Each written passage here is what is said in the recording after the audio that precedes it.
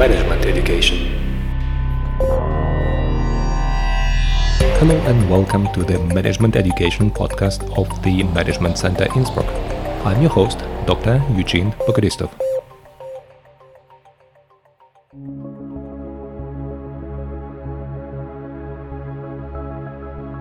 Welcome to the next episode of the mini-series on teaching with cases. In our previous episode, we talked about a book by William Ellet, where the author proposed to differentiate between three core scenarios in cases. The first core scenario is the decision scenario. It means the main character has to make a decision, and there is an explicit question, usually at the beginning or at the end of the case, where the key protagonist has to make a decision. And you have to take the role of this protagonist and find a way how to make a good decision.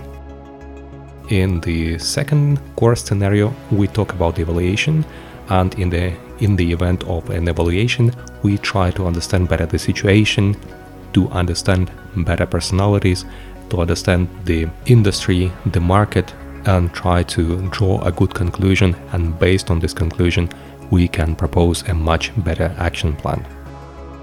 The third type in our summary is the problem diagnosing scenario, or just the diagnosing scenario. In this event, you have to understand what is the cause for the problem described in the case. Professor Ellet proposes you to start reading with the first and the last paragraph of the case to understand better what is exactly expected from you. If you see that the case starts with a problem description and at the end you receive the question mark, for example, what kind of decision is better to make, or what would be better to produce, product A or product B, then you know it is about the decision scenario. I think decision scenarios are one of the most popular scenarios in the world of cases. If you discover that you have to do with a decision scenario, you have to go through several steps.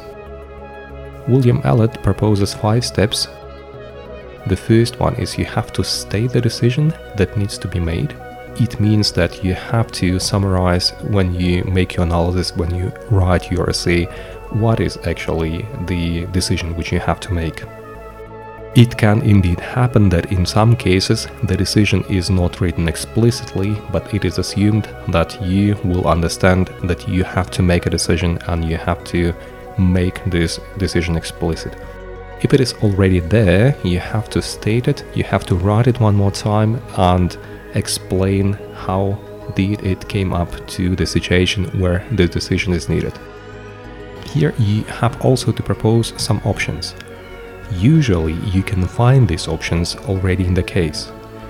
Usually have in the case the notion that you have to produce product A or product B, and then you have 3 options that you produce either product A or product B, or you try to produce both of these products.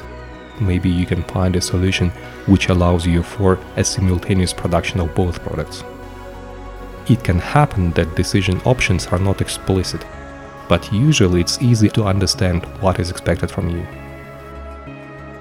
In my previous episode, I mentioned a case when a middle-level manager discovers that some of his employees have some symptoms of burnout. And I didn't really ask for a decision and what kind of option there should be, but you can assume that there are only 3 options, like ignoring the problem, because it can happen that these are not symptoms of burnout. You can really go into detail and try to treat burnout and try to organize burnout prevention in your firm. In this case, you would do something like this if you really have severe burnout and you know it is burnout and not just some symptoms of it. And possibly there is a third option where you try to propose some early indicators of burnout, which mean that you do not really involve into this task because you decide, for example, it is not burnout, but it could be a great idea to develop something like early indication for burnout in your firm. After you have noticed or after you announced what kind of decision options were at hand, you have to say what is your recommended decision option. And in this case, you say, for example, that you would like to go for an option A. It means ignoring burnout situation because you assume there is not sufficient evidence for diagnosing burnout by these employees, which I mentioned in the previous case. Then you will have to explain in your analysis how you came up with this decision. In this case, you have to introduce decision criteria. It means you have to give your professor or the reader of your essay a good understanding of how you came up with this decision and why you decided that from this 2 or 3 decision options, the selected by you is the correct one. The criteria for decisions are usually not mentioned in the case, and you have to introduce them on your own. These criteria usually come from theory or from your experience, from your observation, but it is usually expected that you apply 1 or 2 theories and explain why exactly you have taken this decision. I give you an example. In the event of burnout, we have 2 good theories which could explain burnout. The one is the theory proposed by Maslach and followers. And according to the theory of Maslach, burnout is created by 3 dimensions. The first one is the emotional exhaustion, the second one is the cynicism, and the third one is the low self-efficacy, when people stop believing that they can achieve something or the things they achieve are due to their efforts. An alternative explanation would be the Copenhagen Burnout Inventory by Christensen and colleagues, and they said that emotional exhaustion is actually the core of burnout. Cynicism and low self-efficacy are other consequences of burnout. So you can take one of these 2 theories, and according to the theory which you have selected, you can look for evidence which will support, for example, that burnout is present or not present. If there are symptoms of cynicism or low self-efficacy, in this case you can argue using the theory by Christensen, actually it is already the consequence of burnout, and it would imply that burnout is actually present and probably in a severe form. If you stick to the theory by Maslach and followers, you can say that there are some indications of burnout and you can look for further evidence in the case. Based on this criteria, whether, for example, burnout is present or not present, you can present an action plan. Let's assume that we have taken the theory by Maslach and followers and we decided burnout is not actually present. There are some signs, but there is no evidence for a severe burnout in the firm.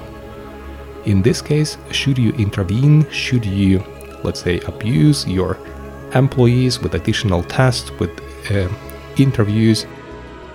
Probably not. Another decision option would be the correct one. The one with ignoring burnout, or maybe taking something in the middle where you ignore the current situation, but you try to introduce some indicators on burnout prevention.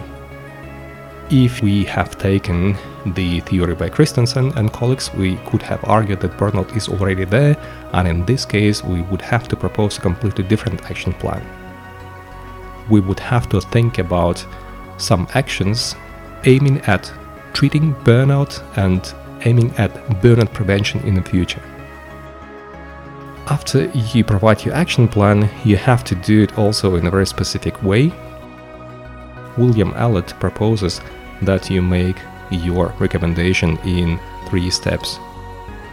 The short-term recommendation, the mid-term recommendation, and the long-term recommendation.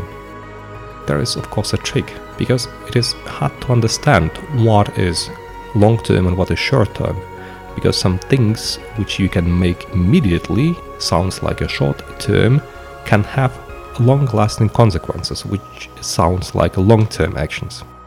And he proposes a very clever decision in this regard. He says we have to see which actions cannot be done without the other actions done before.